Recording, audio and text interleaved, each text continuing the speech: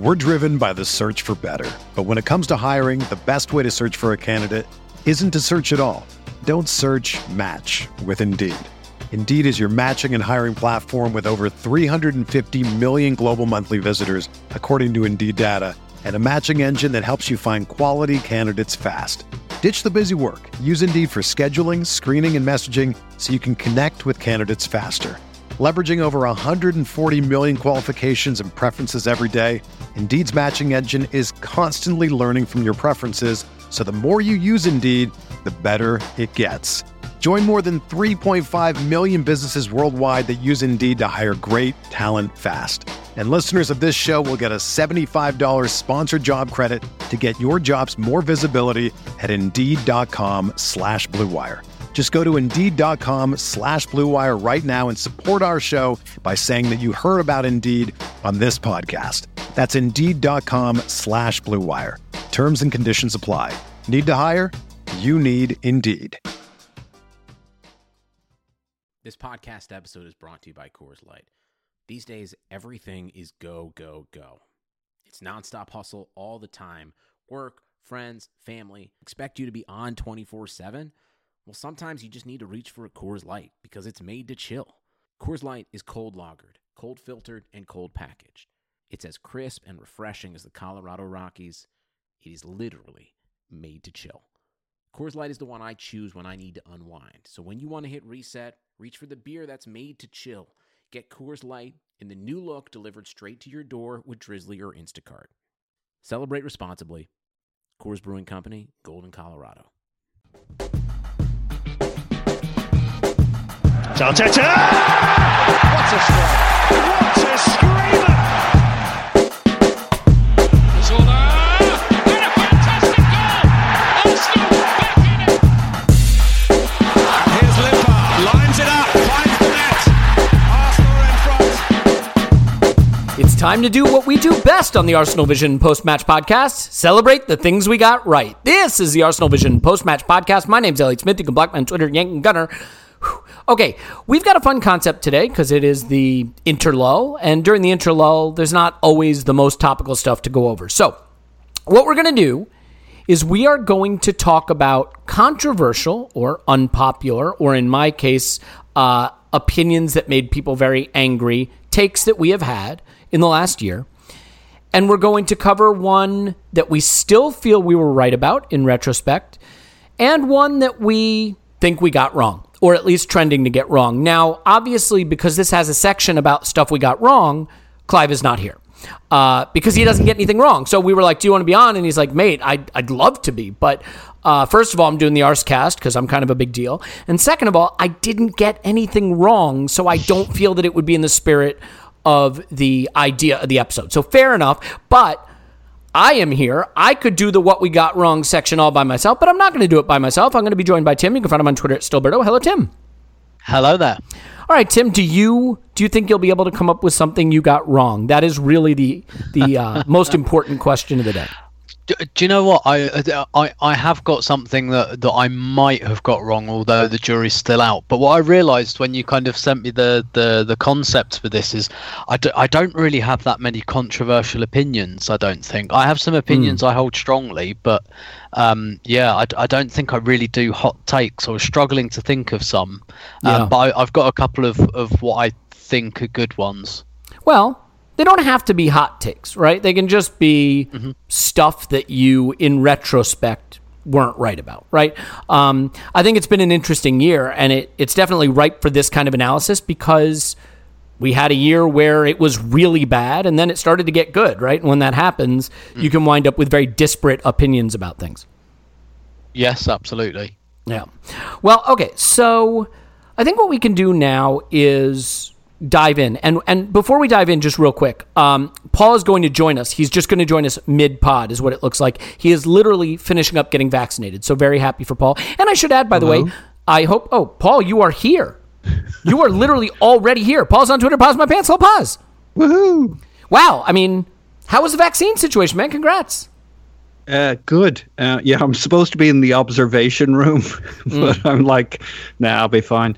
Yeah. Plus my lights were blinking. Plus there was a podcast on. So I'm like, screw it. I'll go home and do my observation online with several thousand people listening. Yeah. If I keel over, you'll all know. So. Well, here's the point. The people listening will know later because they will be listening to it after I publish it. They will not be of much use to you. Tim and I, of course, will rush to your aid unless we're in the middle of a really good point, in which case, just give us a minute, okay? Yeah, blazing argument, and then you get back to me. Try and land on your microphone. That'll make it obvious. Yeah, exactly.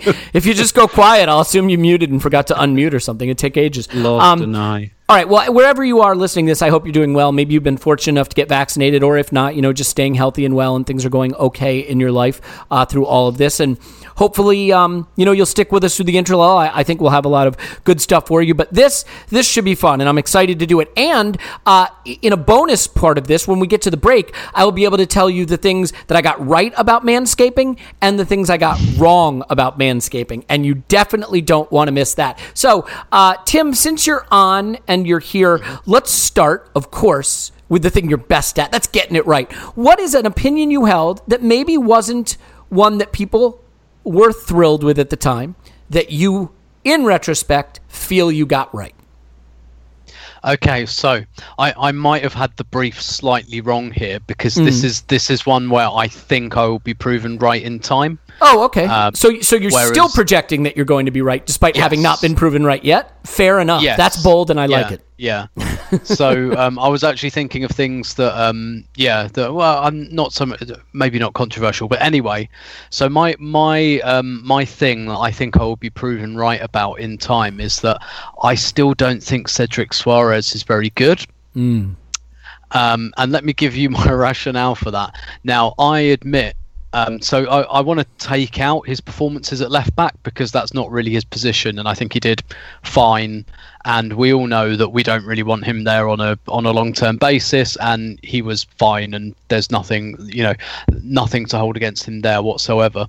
I also think he's been fine at right back when he's played recently, but I still think if we had Cedric playing right back for, say, 10, 15, 20 games, I think it would come out that he's not that good. And by that, I don't mean that he's an absolute disaster zone or terrible, but I think we'd see him as the guy that Southampton were quite willing to let go. I think that his performances at right back so far, while fine recently, have been quite overblown because people are a bit sick of Hector. And when that happens to a player, whoever comes in for them, all they have to do is turn up and not fall over several times, and everyone will say they're wonderful. And I kind of think that's what's happened with Cedric, which is, again, not to say that I think he's played badly. I think he's been 6, 7 out of 10, but because people don't like Hector anymore, that's coming out as, oh, he's brilliant, he must play, he's so much better, and I don't think he is. And I think that would come out in the wash in time. Now, the other thing to say is I'm not necessarily saying let's definitely sell him, get rid of him, he's rubbish. Like, if he's our backup right back, let's say we sell Bellerin this summer, Arsenal definitely need to buy a very good right back if they do that, because Cedric, in my view, cannot be our first choice right back. Kind of fine with him as our second choice right back. We don't need to go over the contract, etc., because I don't think any of us love that. But yeah, on a long-term basis, so I guess this is more of a prediction than something I got right. But I just think Cedric is pretty average, and people will see that in time. Well, we're steaming into a possible opportunity to see that. Hopefully not, but possibly, because I think Arteta has some really interesting decisions to make at fullback, right back, in the coming big games. I mean, he's got a quarterfinal in Europe that hopefully we'll get through, which would lead to a potentially tricky Villarreal semifinal, and then potentially the trickiest of all, potentially United in the final, not to mention Liverpool coming up, and Chelsea coming up, and Everton coming up. And if Bellerin's out of favor, he's now talking about maybe picking Chambers on the basis of 1.5 good performances or Cedric. And if he decides to pick Cedric, we're going to see how he performs in some pressure spots. I mean, Paul, before we get to one that you really feel strongly about, I mean, Tim's theory is going to get borne out here, and we're going to have to probably root for him to be wrong, because My guess is that Cedric will wind up getting a lot of run in some really big games in the upcoming weeks, maybe.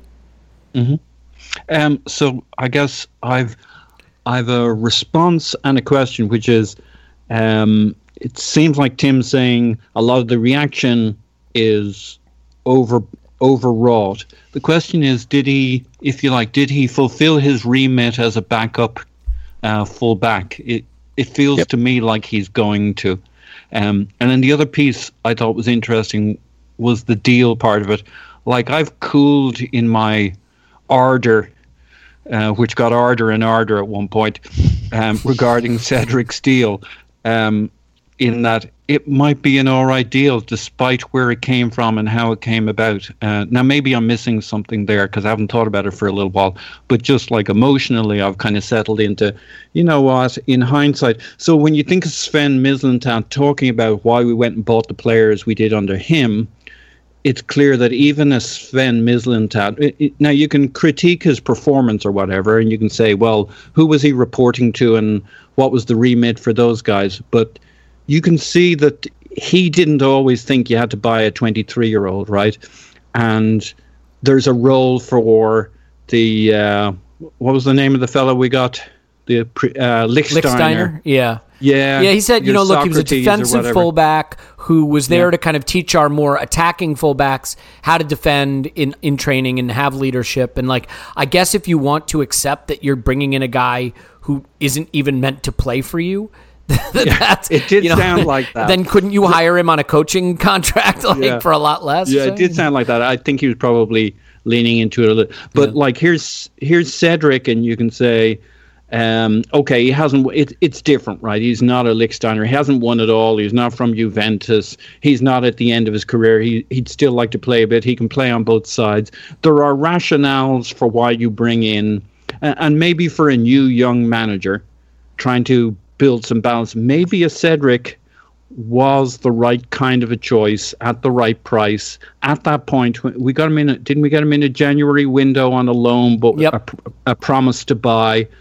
I mean, looking back on it, I got to say, and I wouldn't like to be caught saying this out in public, I don't hate it. I think they might have done okay on this one. Well, I think you can look at it definitely, if you want to look at it through the lens of process, I think it's an insanely bad move in the sense that we brought a guy in on loan who's not cheap by the standards of a wage for a fullback, who's late in his career. The loan was an abject failure. The guy didn't play.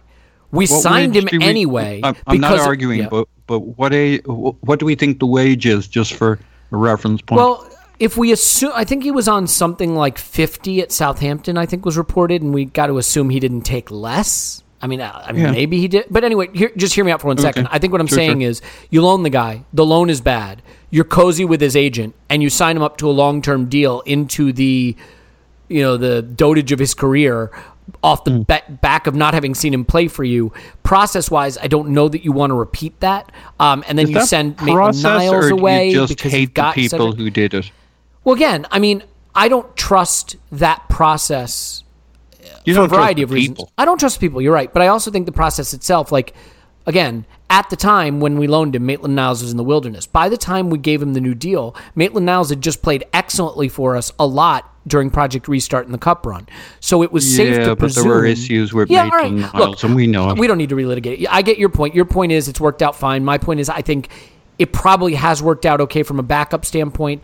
I agree with Tim that we could be in the tricky position of him having to play more now as a first choice and get found out, which I hope doesn't happen, obviously. And I see your point that maybe my process arguments are related to the people, but I don't want to bog down there. I want to move on to yours. Tim, you want to finish that off? I just wanted to say, if Bellerin and Maitland-Niles both go and we buy a new right back, then yeah, I think it's worked out for the purpose. Maybe not the purpose that it was initially there for, but yeah, it probably worked out. And I guess just to tie in with this really quickly and to be in the spirit of the actual question about a prediction I got right. Because I did a recording about this when we hired Edu. I did say that when we got Edu, we would end up with a lot of Kia Joorabchian players, which I think I can safely say has been borne out. Yeah, I think that was an easy layup for you. And by the way, I probably phrased this wrong in the intro. The way I said it to you behind the scenes is more accurate, which is, what is a prediction you made that maybe wasn't popular that you still feel right about? So it doesn't have to have been proven right, because mine is not proven right. I didn't have any that have been proven right, so I didn't have much to pick from. But no, it's that you still feel they're right, and the ones that haven't necessarily been proven wrong, but you feel are now trending towards maybe having been wrong. So let's move on to one that you think. By the way, I am recording. I am fortunate enough to have traveled to visit my family in Florida, having not seen them in ages. My parents getting to see their grandkids, which is great. Having said that, it's not my usual setup. So if the sound's a little off, or if I sound like I'm struggling, it's probably because some combination of cat, parent, child, partner, something like that has barged into the room. But it's all good. We'll push on. Paul, you have decided to do this at great peril to yourself, so I shouldn't make it all about me. How about you give us something that you predicted that maybe wasn't popular, which can just mean you and I fought about it, that you still feel right about? So I'm happy to take suggestions from you guys, because as I look across my opinions, I think they're all good. Still, I feel the same way about your opinions. Yes. Yeah. I think the most important principle I argued about, even if it wasn't apparent, was the whole, if you haven't rewatched the game, your opinion is for shit thing.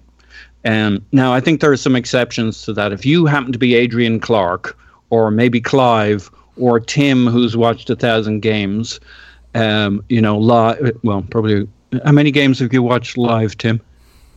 Oh, Lord knows. Yeah, thousands. Probably, yeah. So there are those with the expert eyes. It'd actually be interesting to get Tim's take on this, because you're too busy to rewatch every game, right, Tim? Nowadays, yes, but I don't disagree with you at all. The games I do rewatch, one of the reasons I don't have the time to rewatch is because I rewatch the women's games for articles I do, and I completely agree. Once you take the emotion out, you see shit that you didn't see the first time. Can I ask you a question, Tim? Though, because it goes to the same vein. I've been dying to know this from you. Is now that you're home and you can just watch the game instead of being at the ground with all the things going on around you, do you find yourself more distracted by nonsense like Twitter and the house and stuff like that, so you see less of the game from home? Or do you feel you absorb more of the game watching home? Which venue better suits taking in more of the details of the game? So, the experience home and away is different. Away, you take in less. You're sitting in worse seats. You drink more. It's more of a day out. So great. Away games... When do we start? Yeah, exactly, yeah. Away games... Don't ask me about tactical innovations at away games and things like that afterwards. I will see very little, and it's a lot more raw and emotional. Home games, different story, better seats, slightly more docile. So yeah, but I mean, watching from home, I don't get that distracted. No, I am able to absorb the game at least as well as if I was inside the stadium. Yeah. So it doesn't sound like a controversial opinion, right? But it leads to controversy, because I find myself arguing with people who haven't rewatched a game, and I therefore feel more strongly about whatever it is I feel strongly. I mightn't be right, but I feel more strongly about it. I've got my reason. You just summed up society today, by the way. Yeah. Everybody feels more strongly, but may not be right. You read the highlights of some study, therefore you think you have facts. It is not necessarily you're right. So, and of course it ends up, remember the Kolasinac battles when we'd all agreed he was shit, and then he had a game that I thought he was good and nobody else did. And then the game after that, I think, was Man City, and he was actually half decent. He was stepping up. He was playing in a 3-man at the back, and everybody's like, oh, hang on a second. that wasn't too bad. And then the game, and then I step forward and I'm like, you see, I told you so, you wouldn't listen. And then the game after that, he turns into an absolute turd, and that was pretty close to the end of his career. Yeah. But my point being, I find the controversy comes from my kind of strong opinions I develop, some of which are right and wrong, based on the fact that once you rewatch something, you see different stuff. And like the last game, West Ham, right? I couldn't have told you how Declan Rice played, even after the second rewatch. I had to do a third rewatch to see what the hell West Ham were up to half the time. It amazes me what I don't see. You know that thing, this psychological study where they have a bunch of people throwing a ball on a stage, and they tell you to count the number of times the ball is thrown, and it's some people are wearing white and some people are wearing black, and there's a video of it on YouTube, and then they ask you afterwards how many times did the ball get switched back and forward, and then they ask you what color was the gorilla, and like you say, what gorilla? And what you don't notice is wandering between these people about halfway through it, some fella in a gorilla suit starts wandering around. You don't see him because you're not looking for it. And you look at it the next time, you're like, holy shit, there's a guy in a gorilla suit. It's on YouTube. You know what? You know a more maybe pop culture version of this? I watched the movie Tenet, and I thought it was an absolute dumpster fire mess of nonsense that I hated. And then I watched it a second time, unburdened by needing to like figure it out, and loved it. It was a really good movie once you stop trying to figure it out. Look, watching the games right now has a really big problem for me, which thankfully isn't that we're unwatchable. That ended around Boxing Day. But it's that if you're on social media, there is groupthink that develops. And there are moments that get litigated in real time on social media. And as a result, those moments in that groupthink starts to become the zeitgeist, right? It starts to become the prevailing narrative of the game. Then you rewatch the game and you're like, oh, that was just a moment. It turns out there were tons of other things that happened. Like, I know you're going to hate to hear this. Watch the second half of the West Ham game. Aubameyang was fine. Like, he was fine. He wasn't... and I said he was awful. He wasn't. He was fine. Just watch it again. And I mean, a lot of people say, oh, you're out of your mind. I just watched it again. And I'm telling you, the narrative and then the reality are different things when you see it. So I agree with you there, Paul. Should we move on? Yep. Yeah. Okay. Well, I'll say one other thing. It was funny. I had this argument with this guy. He was one of those season ticket holders. I hate them. Oh, the worst. And he's like getting yeah, they're the worst. And this was a couple of years ago. But he was saying that I didn't know nothing. The implication was not a proper fan because I couldn't and didn't go to the games. To be fair, he was right about that, but for the wrong reason. Yeah, he was. He had a point there, but I wasn't conceding it. And we were arguing about some stupid shit in the game. And he was like, but you won't have seen what I've seen. And I'm like, but you won't have seen what I've seen. And he's like, well, I can watch the game when I come home. And I said, well, you might not. But by the time you've got home, I've watched it twice. I've watched all the video. I've heard all the pundits, I've blah, blah, blah. Whereas you're stuck on a train coming back from a game, you may never actually watch that much more than what you see live. So I do actually think the amount of information that's available, like optimum is you see the game live, you have that perspective, you can watch video, you can see the coverage, but it's amazing as well for scouting players. Like if you look at a Partey or whatever, you can get out there and watch a few games and have a really good understanding of a player before he comes to the club, which is what's amazed me really, how much the players we brought in the last season or two kind of play like I expected them to do after having gone and had a look at them. I guess I'm a bit in awe of how your average Joe can do a bit of research and get a good feeling for players or a game. I just wish I could do it first time around, I'd say an Adrian Clark or a Stuart Robson. They just have, I know I said the word Stuart Robson, but I think Tim agrees with me on this. He's actually a really good analyst. He's just a bit negative. Look, the one thing that football needs, the NFL has something called the All-22 camera. And it's the greatest thing in the world if you want to analyze the NFL. It's a camera angle where you can see all 22 players. Tim, the biggest advantage you have at the ground, I can only see what the camera angle shows me, and at some grounds, it's particularly difficult because of the angle. So you may not realize how much work off the ball a player is doing, or the genius of their off the ball movement, or how great Aubameyang's runs are if the ball is mired in our defensive third or middle third, because you can't see it. We need an all 22 camera where I can see all the players, so when I rewatch, I can see that choreography, because you really miss it. Yeah, and also sometimes, like, so I sit at the Emirates, I sit in the East Stand, and so I'd always say, I'm not going to talk about how good my seat is again, because actually I can see everything. No, mate, we got it. But what I'd say as well is, like, I have a much better impression of how the winger and the fullback are playing when they're on my side, because I can basically hear them speaking to each other and I can see them gesturing at each other. So, like, when we attack the North Bank end, the right winger and the right back, I've got a really, usually back in the days when I could go, like, I had a really good idea of how those guys were doing. And in the first half, the left back and the left winger and the left side of the team, I had like a much better kind of idea. I think the other thing we don't realize when I think that the other angle on this, because I think this is an interesting discussion, the kind of being there versus watching on Hopefully TV. People agree with you. Yeah, indeed. The proof will be in the pudding. Yeah. The third really good angle on this, I think, is whether you play.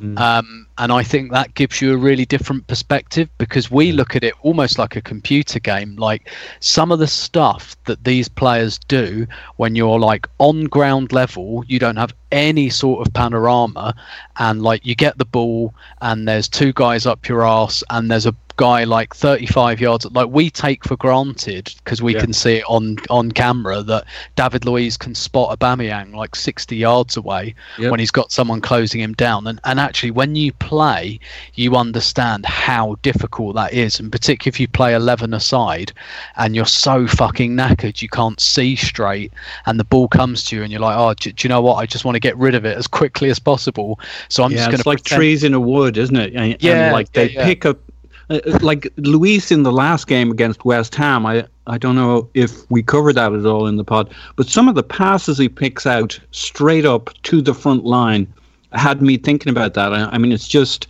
how does he see it? I mean, it looks clear enough to me, but from where he's standing... Well, this is where I think there's a danger. It's almost instinctual. I'd almost disagree slightly with you, Tim, only in the sense that I have long held the belief that pro sports, all of them, football, basketball, hockey, tennis, whatever you want to do, the level of training, physical fitness, supreme talent has risen to a level now.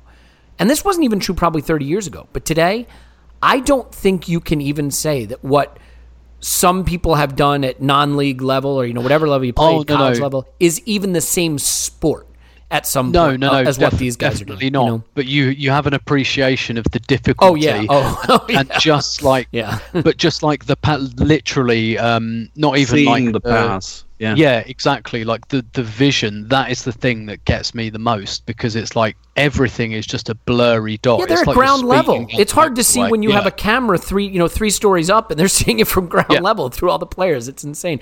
But this is also where training and like jogo de posición and all that stuff becomes so important. Knowing where your teammates are going to be and trusting them to be there, so you don't always have to see them, and that leads into where tactics and training actually help. So let's do this. Let's get to the section everybody's been dying for, which is my thing I got right.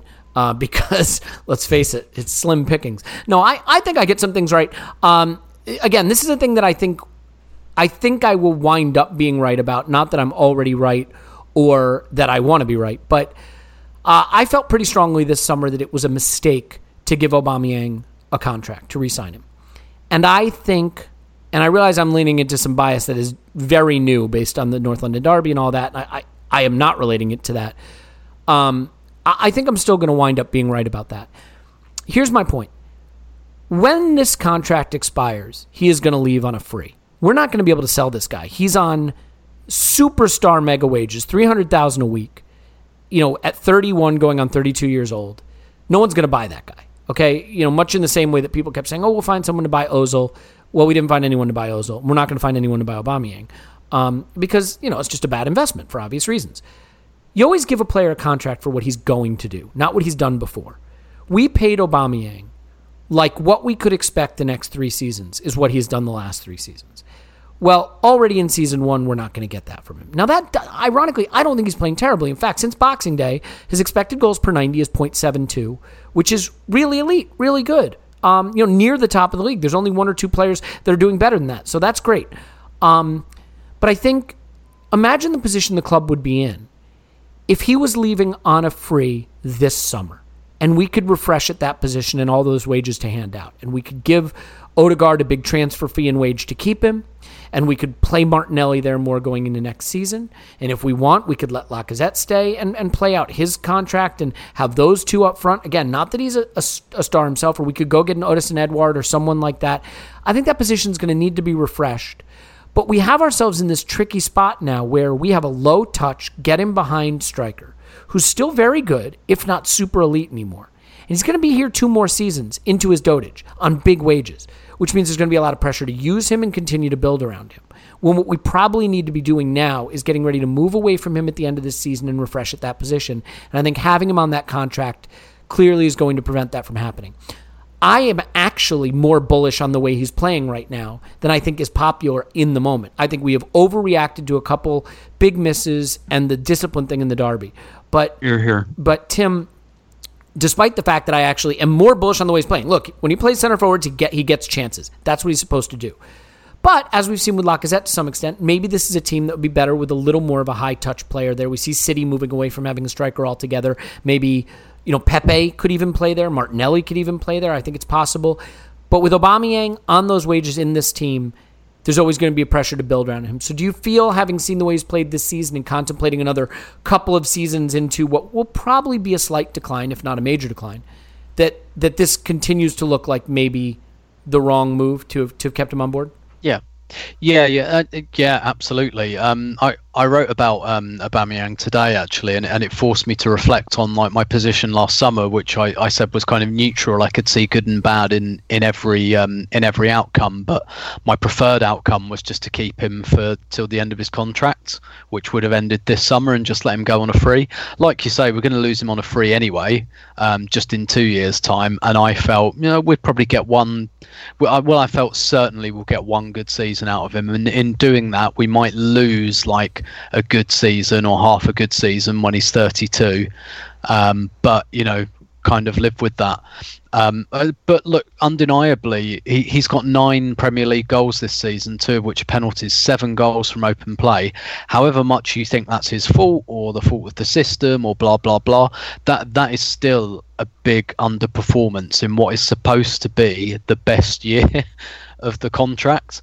And he's going to have to do a hell of a lot towards the end of this season to justify the salary we've got him on this year. Like, he's going to have to pull he's going to have to do what he did in the FA Cup last season, but in the Europa League. That would make it worth it for this season at this point, because in the Premier League puts us on his back in the Europa League and gets us in the Champions League, it's all bets are off, because then it was worth it right there, arguably. Exactly. But like in Premier League terms, there's very little he can do now, I think, to really justify that outlay. And that doesn't have to be personal against him. You can think that's all the manager's fault, but it's still there that we're paying all this money for a guy who's got 7 goals from open play this season. Well, and Tim, you nailed it. Look, let's say he had 40 goals from open play, but we were 9th. You could still say it was a mistake, because ultimately you can say, if you're giving someone $300,000 a week into their 31-year-old season and you're mid-table, then you're probably at the beginning stage of a project, and you probably don't want a striker who's going to be 32 next season. Paul, I'll let you weigh in on this. And again, I want to be clear. I think the narrative has swung too much to he's bad. He's not bad. And as I said, his post-Boxing Day expected goals is elite. He still gets chance. When you play him at center forward, he gets chances. Does he need to start knocking off some of those annoying misses? Yes, but ultimately he is a guy who usually matches his XG, and I'm sure he will again. But what I would say, Paul, is ultimately which hypothetical puts us in a better situation as a club? Aubameyang takes us wherever he can take us this season and then leaves on a free. Or Aubameyang is here another 2 seasons with all that goes with that, the pressure to play him, the huge money he's on, the wages we can't give elsewhere, and still leaves on a free at the end of that. I don't really see how that's better than if he was just wrapping it up here. So, Paul, I mean, do you have a different perspective, possibly? I guess I don't think there were any great options at the end of the day. I think we've way overpaid. And you don't think letting him play out his contract on reasonable wages and having him leave as he's turning 32 would have been a nice little compromise there, given that we're not going to get any money for him now, but we've doubled down on that? I think it's neat on paper, but then you go to what was the point in time, right? And it was Arteta just arrived. He'd had 6 months. We were playing well. Aubameyang was the team. He was all the goals. And you can say, oh, well, would you like to do that for us for another year and we'll pay you? But you think, well, is that really how a dynamic in a team gets built, with the most important player clearly signaled to leave the club? You know, it's the heart and you know what you're doing, right? You're giving me the reasons why they felt okay to do what they did. I fully were reasons. What I'm saying to you is, if you're disciplined in your process and you accept that putting a 31-year-old striker on huge wages into his 34-year-old season is a mistake, then you just go with your discipline, your process. Again, I'm not saying these are idiots who did it for no good reason. You're absolutely right. Yeah, but my point is we didn't have much. Yeah, we didn't have. Yeah, we didn't have. We did what we did because we had a weak hand. Yeah. We didn't have a good process. I mean, look what was going on at the time, right? People were about to get the axe. Other people were wondering, were they staying or were they going? I mean, it was a cluster, right? It was just, these are not the kinds of circumstances in which you make the best decisions. And I understand why that looked like safety. The only thing I have against that is I really have the sense that Arteta wanted this regardless. It's more a question of the club saying, look, we're not going to pay him 350k a week and we're not going to sign up for this. We want you to go to Sven Mislintat around the corner, who had recently departed. Well, not recently, but in the history of Arsenal, recently departed. And we want you to work with him to go with another option and to spend that money in other ways, and we'll give you the time and the support. But, I mean, it seemed very clear to me that regardless of circumstances, Arteta would have wanted him. But the club, it's more a reflection on the club, the director of football, and not really Edu, but the state of that position. We had Raul on the outs, Edu on the ups, maybe if they kept him. It was just a mess, and the club said, "Oh, okay then. Let's not create any more chaos. Let's give Arteta what he wants. This was his main pick." And they supported him on it. Do I like it on paper? If we had our shit together, no. Yeah. A good club that has its shit together spends that money differently. But that's not where we were at that Fair point. Enough. So I think, and look, I don't necessarily disagree with a lot of what you said. I think you're kind of like, I can explain to you why I chose a plate full of raw oysters at the all-you-can-eat buffet, but I can also tell you that it was wrong. So like, I mean, we're never dealing. So if you're never dealing with idiots. Let me put it this way: if you were the Crankies, if you were the Cronky Crankies, they tend to be at that particular last summer, would you have denied him Aubameyang? Yes. And I pretty much was on the record that I would have, yes. And I think... Yeah, but you weren't the Cronkies. No, I would have denied him that, yes. If it were your club, well, I mean, no, because the Cronkies don't know what they're doing. But I think if we had a strong director of football personality with a really clear vision, if we had a Monchi, who we were in for, whatever, then I absolutely think he would have said, nope, this guy can play out one more season. It'll be fine. Let's move forward from there. But basically agreeing. Yeah, that's true. This is always how our arguments go. So let's do this. I want to get to the most important section, the part everybody can't wait for, which is what we got wrong and how we admit we're wrong. Now, it doesn't sound like Paul is going to do that, which scares me because I really hope he will. I have a lot to choose from, and I'm trying to decide which one to choose from. Some of you may feel the one that I chose I'm right about would have been a good candidate for being wrong. But what I'm sure you'd like to hear that I got wrong is about how I got a manscaping issue wrong. Well, I got bad news for you, friends, because you can't go wrong with Manscaped because the products are too good. I have tried to shave things into me that shouldn't be shaved into me, but you can't even mess them up because the Lawnmower 3.0 has such a smooth action. It has such a good motor. It has the skin-safe technology. Now they get the Weed Whacker, which does the nose and the ears too. I'm going to tell you something. Look, when you look down and your pants are off, you know if you need the Manscaped products, but it's harder to see your ear hair and your nose hair. And the problem is other people see it. Now, right now, nobody sees anything. Probably on Zoom, you can blur it a little bit, retouch your face, it's fine. But the pandemic's going to end, and when we run into the street and drop our pants, we don't want to look great downstairs and then have bad ears and nose. That's no good. So this is the package. It's a performance package. It's right now. You get 20% off. You get free shipping when you go to manscaped.com and use promo code ArsenalVision. Couldn't be easier. Manscaped.com, promo code ArsenalVision, 20% off and free shipping.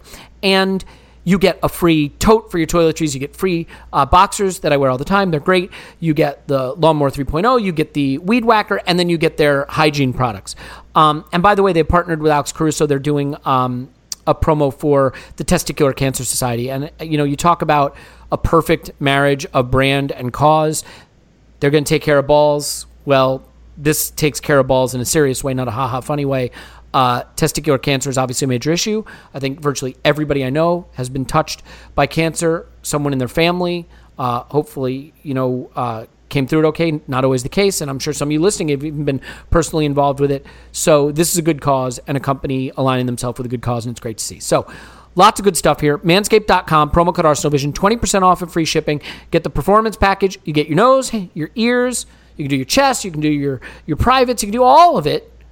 And when the pandemic's over and we run in the street and we drop our pants and we see each other's beautiful privates, we will also say, my goodness, your nose and your ears look great. Manscaped.com, promo code ArsenalVision. I don't have Clive to ask if that's enough. So, Tim, I will simply ask you, is that enough? Quite enough. Quite enough.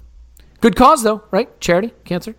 Very much so. Very much so. Don't get much better than that. We have an announcement about a live event with this pandemic hopefully over soon, and that'll be coming shortly. So, very excited, and hopefully we'll see many of you in person, which would be absolutely incredible because we love you, and would love to love you in person. To the extent that you will allow us and in a non-creepy way. So let's move on from that and let's get to the blockbuster section. How about I kick it off? Because if there's one person who knows he got things wrong, it's me. So we're going to do the part we got wrong, or again, not necessarily got wrong, but starting to think we were wrong about. Now, I had a couple of, I'm going to go with honorary mention. I was pretty anti the Pablo Marie deal, you may have heard. I'm starting to think that that's going to work out okay. And again, I think he had a bit of a mare, to be fair, against West Ham. But I think he looks like a player, and a player that we're okay to have. Fine, set that aside. The bigger one, the one that got more opprobrium from the listeners, which is really what my specialty is having the listeners dislike me so that they can focus on liking the rest of you guys, the Thomas Partey thing. I was going to pick the Partey thing because I wasn't sure about the Partey deal. The fact is, as a player, Thomas Partey is even better than I expected. I always thought he was good, but he is the kind of player who could be transformative. The reason I'm not picking that opinion is because his injury track record so far and the kind of spotty performances, again, when he's playing well and he looks fit, my goodness, he's exactly what we need. But again, he'll be 28 next season, and if he has another season where he's only mostly available and can't play as much as we'd like and is a 60-minute player, then you do start to get issues. Now, to be fair, I never expected that to be the problem. He had no history of that prior to this. So it's kind of an easy out for me. But I'm not picking the Partey thing, but I want to at least acknowledge here on this podcast, I have been incredibly impressed with what he does for us. I think his performance against West Ham was lost in the Odegaard magic. He was sensational. If he plays 35 games for us next season, he's going to be right there to be player of the season. So all for it. Now, the one I'm going to pick is the easiest one because it's the biggest one. Go back to Christmas, the most wonderful time of the year, except not in the middle of a pandemic, and not when Arsenal are sitting near the relegation zone, having scored 13 goals in 14 games. I was Arteta out. And I was wrong. And I felt very strongly that he had been here a year, that his underlying metrics were no better than Emery's, that his results were worse, that what he had done is made us a slightly better defense, if better at all, at the expense of having any attack.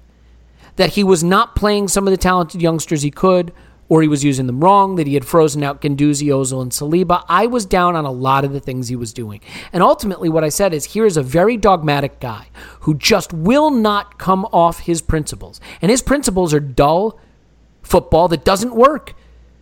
It makes us slightly more solid at the expense of any attack, and we don't get results.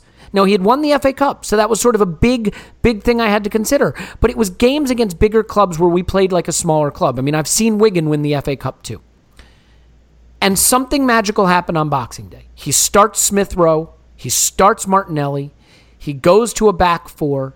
He plays the 4-2-3-1. We play well and win, things we weren't doing at the time, hadn't won in months. And then he sticks with it. And he abandons that dour back three. And he goes to Aubameyang up front at times. And he starts putting players in positions that are natural to them, that suit them. And we start, forget winning. We start playing well. The process looks good. And since Boxing Day, on XG and XG difference and all of that stuff, we are right between the second and third best team in the league.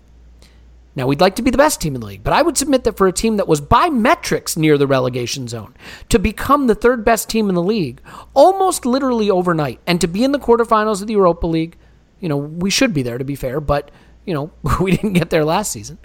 Yeah, I see now the kind of coach that I hope to see. And remember, I wanted Arteta. Our least popular podcast of all time is Emery Pod #1, where Tim and I went pretty big on hating the appointment of Unai Emery. And people were mad enough that we did an I'm sorry version, Emery Pod #2, to say, well, maybe we got it wrong. Hear us out. We're actually kind of hopeful. But no, it was unpopular, but at the time I said I wanted Arteta. I wanted the ceiling. I wanted the young guy who'd been trained at the foot of one of the most talented, intelligent managers in football, and we got that guy. And for a year, through the pandemic, through the challenges of the squad construction, he muddled around a little bit. Maybe the players weren't ready to take on board the instructions, but when he clicked, my goodness, it has clicked. And I felt we were much less than the sum of our parts pre-Boxing Day. But I feel we are now, at a minimum, as good as the sum of our parts, and probably slightly better than the sum of our parts. And you give him players like Odegaard, and you see what he can do. So I realize there are some people that still say, oh, what, you're good with losing to Wolves? You're good with losing to Villa? You're good with being 3-0 down to West Ham? I am not.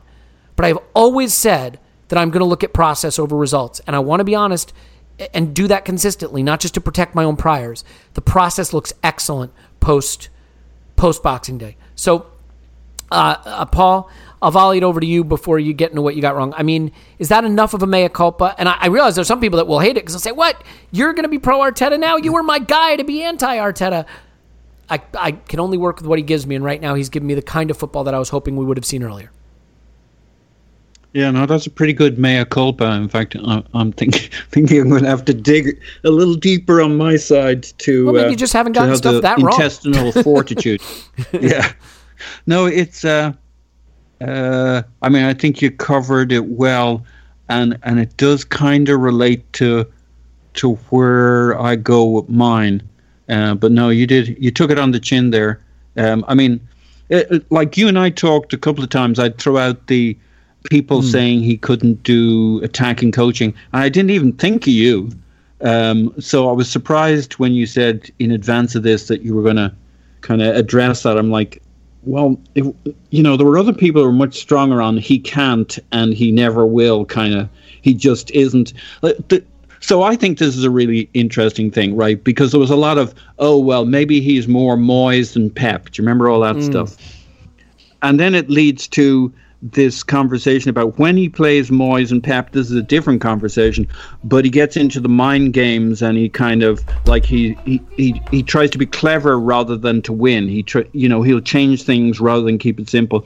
And I think I made a joke about it on Twitter, but it wasn't a joke. Like, he can't unknow what he knows. If he's going into a game with Pep or with Moyes, he knows way more about their process, their approach, and can't help thinking about it in a way. My joke was, like, once you've been through your girlfriend's text messages on her phone, you can't unknow that. Yeah, you can say, I want to behave the way I did before I read through her text messages, but you can't. Like, Arteta cannot go into a game against Pep and just play the way he did in the previous games before it, or he would if he didn't. Like Moyes and Pep, like if he were playing Wenger, there's just certain coaches he can't play the way he would or did normally play against Pep. He knows too much. He knows Pep is in his basement for 3 days, scheming, coming up with tricks. He's going to do something different for those two kinds of coaches. Now, how does that relate to what you said? I can't really remember. That doesn't matter. Yeah, he can coach attacking, and until the toothpaste got up the tube. But I guess I didn't have you down as one of those guys who said he didn't know how to. I think you had a question about it, but I don't think you were categorical on that aspect. No, and to be clear, Paul, like I never felt that he couldn't coach an attack, but I felt that his sort of dogmatism, his adherence to the principles of not wanting to be open at the back, of creating that solid spine, that solid backbone, was that he was so determined to do that he had developed a blind spot for how turgid the attack had become, and that I think he believed he could fundamentally win, creating a couple of big chances and keeping it tight. And that worried me, because the math doesn't work on that, and the history doesn't work on that. That, when you have 7 shots and an XG of 0.8 and the opposition is an XG of 0.7, and you say, I'm going to try to win that way, and we didn't win that way. And, luck ran a little against us, but the metrics weren't far off it. And he changed. And to his credit now, I mean, even in that West Ham game, once we got to 3-3, we didn't sit back and accept it. We went to try to win games, and that's what we're trying to do now, and I'm here for it. Tim, do you want to add anything to that? I mean, I think that covers it, but ultimately, it's funny. I was never off Arteta exclusively because of the results. But to be fair, there are people who even right now are off Arteta because of the results, because they would simply say, find me another big club manager that could be languishing in 9th and get another chance. And that, if that's where you're at, I disagree on process basis, but I certainly acknowledge that I can't really think of another club of our stature that would stick with a manager if he finishes the season in 8th or 9th. And again, you've just heard me say that why I'm on board with him, but I think the people that would disagree with that at least have a fair argument purely from a results perspective. Yeah, absolutely. I'd say I didn't quite get to the. I was close to the. Oh my God, we need to just accept that this has gone wrong and move on. I didn't quite get there. I was maybe one more defeat away, to be honest, or at least one more like indifferent or bad performance away. But at the same time, I wouldn't say I'm like totally like, yep, okay, this is all going to be great. I'm still not sure, but I guess the thing I'd say to myself is that I wanted Arteta as well, and this is his first ever managerial job. Like, I think you've kind of got to at least, like, if you've taken my position that you wanted him, you've kind of got to accept the rough with the smooth. And I completely, like, I to your point, Elliot, it's perfectly fine. People saying, well, I don't really care about that, and I don't think the Arsenal job should be a kind of, exactly, a finishing school. So I guess I'm back on board to the extent that I'm curious again about where this is going. I do think it's trending upwards. How far it will trend upwards, I'm still not sure. I'm still not convinced. I'm to be convinced, put it that way, that Arteta will get us back into like the top 4 on at least a regular or semi-regular basis. I don't know. I think he can definitely get us to 6, but I think some of my issues, I still would like a bit more experience around him, whether that's executively or at coaching level, a coach that has actually been a manager. One of those things, I still think he is inevitably going to show inexperience in the transfer market and with stuff like substitutions, which we talked about. And I would just really like someone to be there to offset that, because I understand he will make those mistakes, and I think the club should understand it.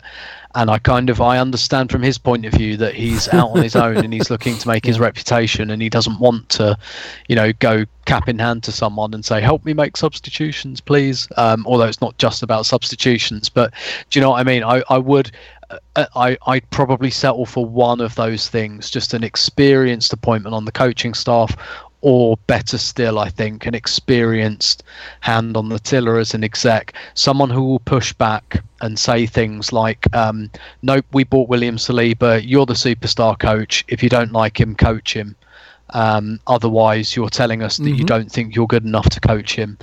Someone just that little bit of pushback, and that's just a hypothetical example, but do you know what I mean? Like, or that kind of, no, we're not signing Aubameyang up for 3 years. You can either sell him now or you can keep him for 1 more year and lose him on to Bosman. That kind of thing. That's what I'd like, I think.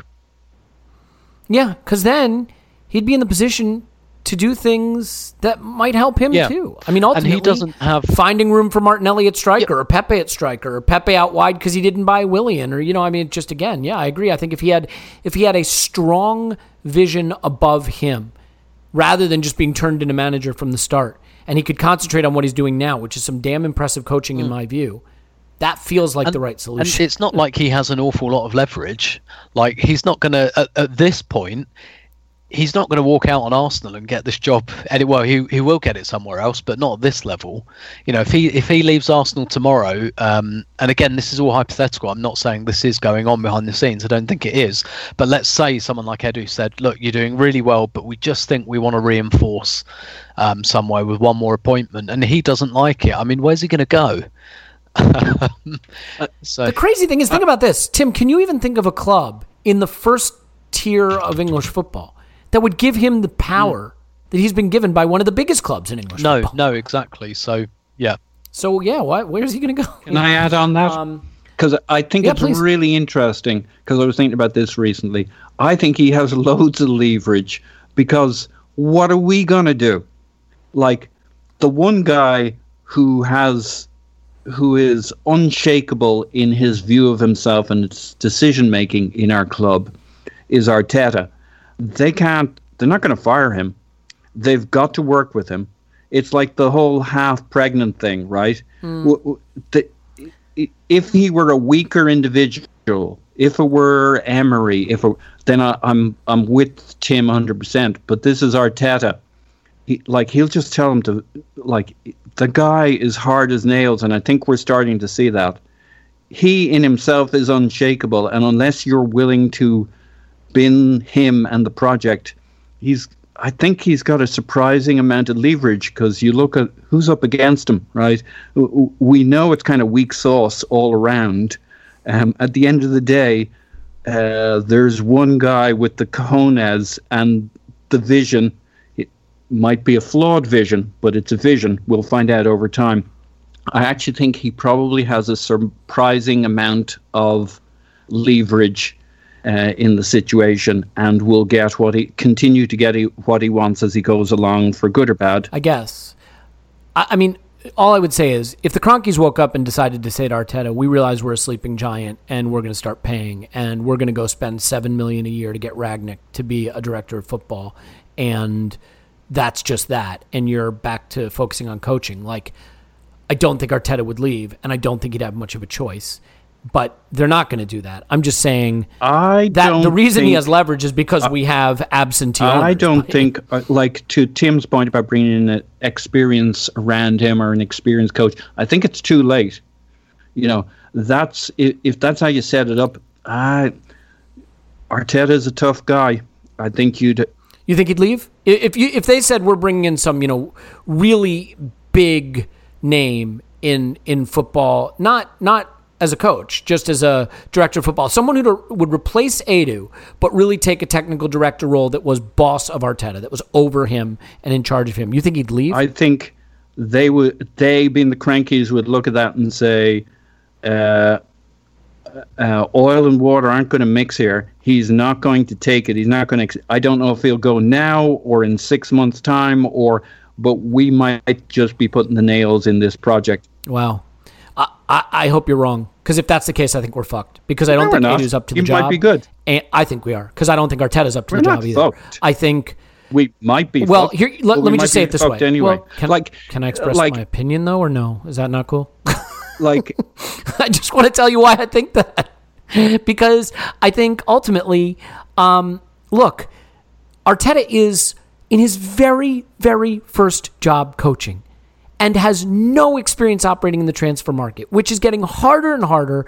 Budgets are getting tighter and tighter. Competition is getting bigger and bigger because more teams in your own league have money. More and more teams are using analytics so that the hidden gems and the diamonds in the rough are harder to find. You've got to be much savvier about what you do. And he's got a guy with very little experience working basically in parallel with him and Edu, who hasn't worked in this market. And Arteta's never worked in this market. And the idea that in addition to being an excellent coach basically from day one, he's going to be an excellent operator in the market from day one when he's never done that. I mean, you can learn coaching as an assistant, but you can't learn how to operate in the market until you've really done it. I think the idea that we don't need someone who really knows what they're doing to manage these rough waters, I think is a little too optimistic. And I mean, well maybe it works out, sure. But if we want to win a title or win a Champions League, Paul, if our goal is to maybe be 5th or 4th, it might work out. If our goal is to do a Liverpool and win a title and win a Champions League, I struggle to see these basically newbies navigate this market with the budget constraints we have and build us a European champion. You have branched into a different conversation, though, and I agree with you. I think you'll remember just leading into Christmas that I was all for a Rangnick. The question is, does Arteta have leverage with the Crankies? He does. Like the idea he doesn't, like... It's like the Aubameyang discussion last summer. You can say, isn't leverage though built on leverage? I gotta use my own accent. Isn't leverage built on having alternatives? Like, isn't that real leverage? Is if you do this, I'll do that. Yeah, but what's his? I'll do that. You're talking about hypothetical alternatives that, like, the Crankies are not going to get in Rangnick. They're probably not even thinking of it. You're thinking if you ran the club. We wanted Monchi. We did want him. Yeah. I know we were in for him. But that was before. So it's not like they... That was before Arteta. Like, sequence matters. But again, well, hang on. Let me just ask Tim for a second, because us arguing back and forth while we enjoy it, I'm not sure everybody else does. Tim, super quick, because we need to move on here. I see leverage as being, if you threaten to do something to me that I don't like, I can do something that you won't like that prevents you from... Right? Like, I have a move I can make that would prevent you from doing a thing I don't like. I mean, he could quit. What is Arteta's move? He could just quit. I mean, he could quit. And then say... and go back to working for Pep? Yeah, I mean, well, look, Barcelona... I guess the Barcelona job's there because Barcelona are idiots and they've been through pretty much everyone. But yeah, I mean, he could quit, and I wouldn't... I do see what Paul's saying. I wouldn't necessarily put that past him. And he could say no, right? And now they got a real problem. Yeah. He could say, no, I don't want this new guy in. Now what do they do? Yeah. And also, in a way... Has he earned that? Has he earned that? No. Look, and I just told you, I think he's great. Has he earned the ability to say to the owners... I'm so great sitting here in 9th that you can't bring in a Rangnick because I veto He doesn't have to say it quite that. But remember, you're talking about a scenario where you're the owner, Elliot. You're not. It's the Crankies. But wouldn't that be great? It would, yeah. and in that situation, I think he has lots of leverage. Okay, I get it. I get what you're saying. I do. And I'm not, by the way, I'm not just trying to be argumentative for the sake of it. I think we're fundamentally... sort of arguing end up over agreeing if we go long enough. We're fundamentally arguing over a nuance, which is you saying that he doesn't have leverage in my hypothetical, but my hypothetical isn't reality. Reality is the Cronkies as they operate now, Edu, and they don't want to upset the apple cart now. Yeah, fair enough. Okay, all right. So let's do this. Since we're at the hour mark, I'm sure you guys don't feel super strongly about what you got wrong nearly as much as I do, which could be, we could be on volume 1 of that. So why don't we do sort of a speed round real quick on year 2? So Tim, you want to give me what opinion, again, not that is wrong, but that you're starting to rethink and potentially might trend towards being something you change your mind on? Yeah, definitely. So probably the whole not playing Willian on the left thing. Now, I still think if you want someone to do that job, by someone who does that job. Don't just go, oh yeah, well, Willian's available and it's really easy and I think he can probably do that. I still think that's a really, really like miserably bad process. But at the same time, I probably went too strong on it, just because I like Willian, or I liked what Willian did at Chelsea as a right winger. If you've got the right structure around it and you've got a left winger like Hazard or Neymar and you want someone to like hold the width of the pitch and involve the right back and everything, like I think he's always been good at that. The whole like him playing on the left thing, I probably went too much on it just because I liked what he was doing on the right when he played well. But and with the system that Arteta's playing, where he has two inverted wingers, I kind of think it's gone all right the last couple of times he played there. I think my broader contention now, to be honest, is just that Willian shouldn't play. Full stop. He hasn't been terrible in this left-sided role, but I mean, I think we're going from quite a low bar. I also think that having two inverted wingers eventually becomes quite predictable because you end up bunching everyone into the same space. I still like having one inverted and one who kind of stays. But I guess on the back of the last few performances, I don't quite... In this kind of system that Arteta's playing where he likes both of his wide players to come in field a little bit, I don't hate it as much as I did. I'm not sure that I'm definitely saying I was resoundingly wrong there, but it's something I'll chill out on. But I still think we have a bunch of better players to play that position anyway. Well, you could be wrong about using him on the left being a mistake without being wrong about acquiring him being a mistake. Yeah. You know what I mean? Yeah, exactly. So, like, of course acquiring him was a mistake, and I don't know that anybody is left that would say otherwise. But I agree with you that I think he actually sort of works on the left in this new system that we're using, especially where it seems like he really wants right footers on the left and left footers on the right. I realize, having said that, he did the opposite for West Ham. So what do I know? Paul, I feel like Tim has set you up beautifully to agree with what he got wrong, because I know you think we have massively underestimated what Willian has done playing on the left. So before we get to your what you got wrong, do you want to just want to wax poetic about the genius of Willian? I'm going to keep it short because it might turn into another Kolasinac, which is he was good once, but it was a false one. Look, I thought I went and had a really, really good look at him after the second Benfica game, and I really thought he was low-key really good in terms of how he played for us. But that could just be me, and it was just one game, and I was actually surprised he didn't play against Spurs, just because I thought that worked for. I'm glad he didn't in the end. So yeah, I do think there might be hope for Willian, and we could go into a much longer version of what I think he brings. Because not you guys, but when I argue with him over Twitter, and also maybe you guys, I think people miss the point of a Willian. But he's certainly, if our best players play their best football, he's a squad player. But I kind of get him now, what he can give us on the left.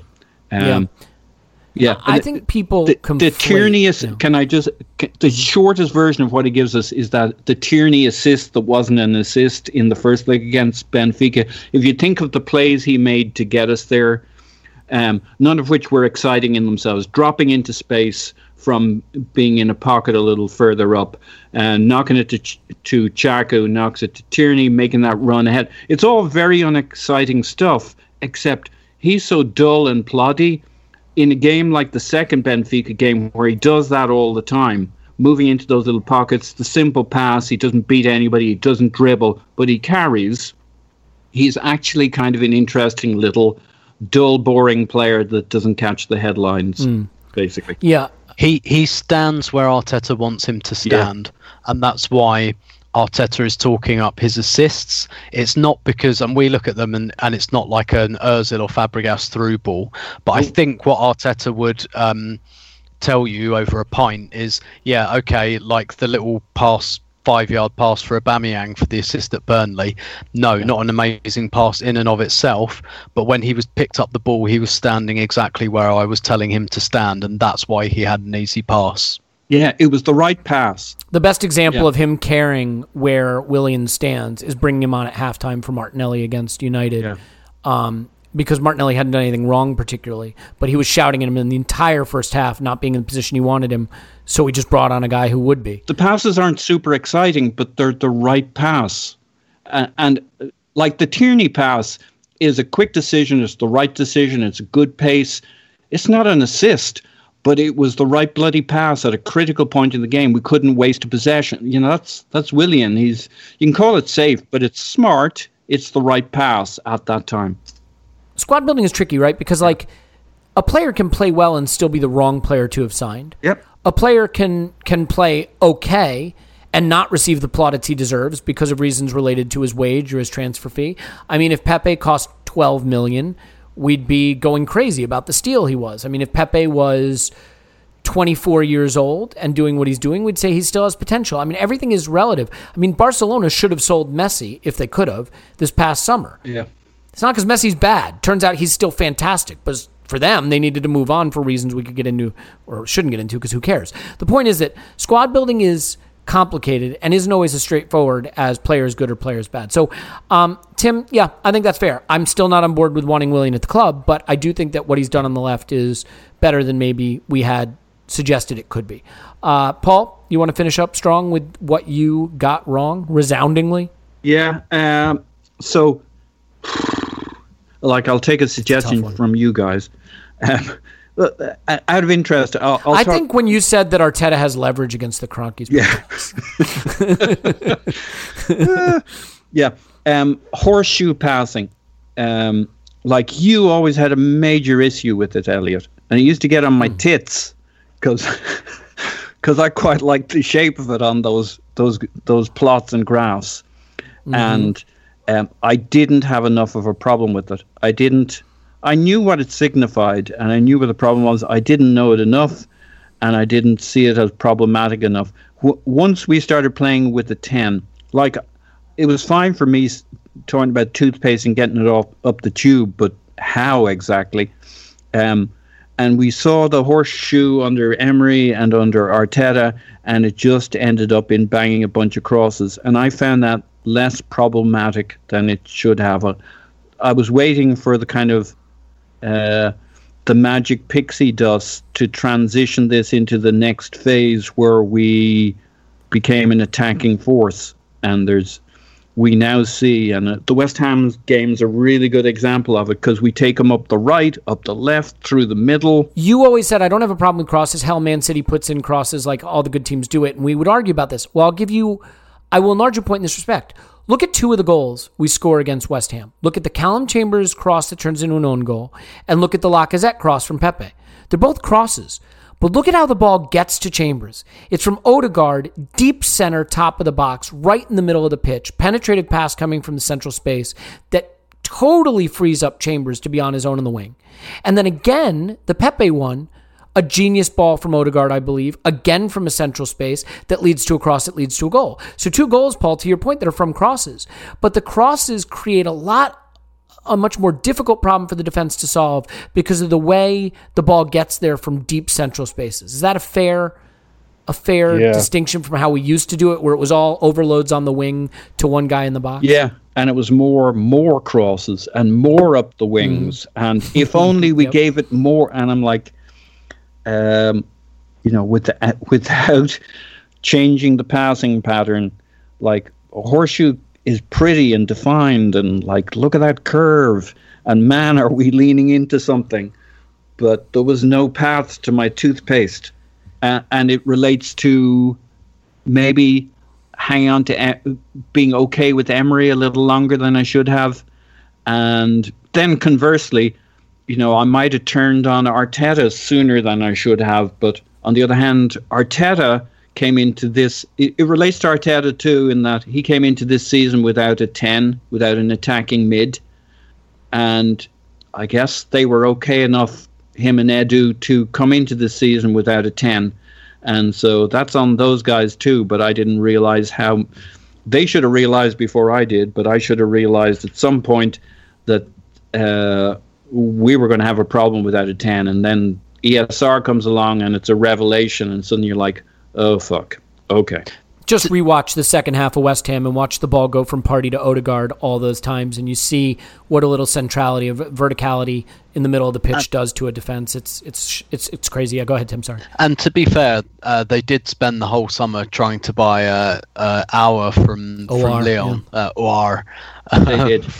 from Lyon, and literally on the last day of the transfer window went, right, we're not getting him, let's go and get Thomas Partey instead. So I kind of get that. I guess I'd say, Paul, with regards to your points about how quickly you turned on Emery and Arteta, I think the beautiful thing I learned with Emery is if you're against the appointment from the day it happens, eventually you'll be proved right. Yeah. And that is the position I would take with all managers henceforth. It's like coffee shops, it's kind of like right? the Bears who say the stock market's going to fall, and they miss like 7 years of 15% returns, and then it goes down 10%, and they're like, I told you it was going to fall. You're always going to be right eventually. And on that note, since we're all always going to be right eventually, I'm going to be right that this podcast is over. Thank you so much for listening. Paul's on Twitter at Pause My Pants. Woohoo! Love you, Pause. Tim's on Twitter at Roberto. Thanks, Tim. My pleasure as always. I want to thank Clive from the bottom of my heart for just not ever having been wrong, so we didn't have to stretch this into a longer podcast, which is great.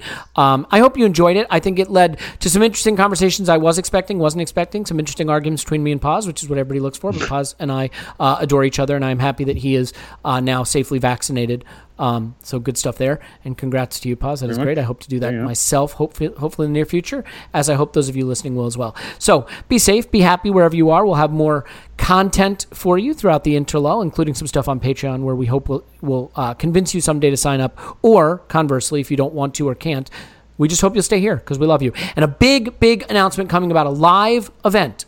Again, it'll be just far enough in the future that I think it'll be safe. We'll make sure it's safe. Of course, that's paramount. But assuming it's going to be safe and clear to do it, a chance to all see each other in person. Wouldn't that be nice? And compare Manscaped Private. So, with that having been said, live shaving event. Yes, we love you, and we will talk to you after Arsenal 10, Liverpool 0.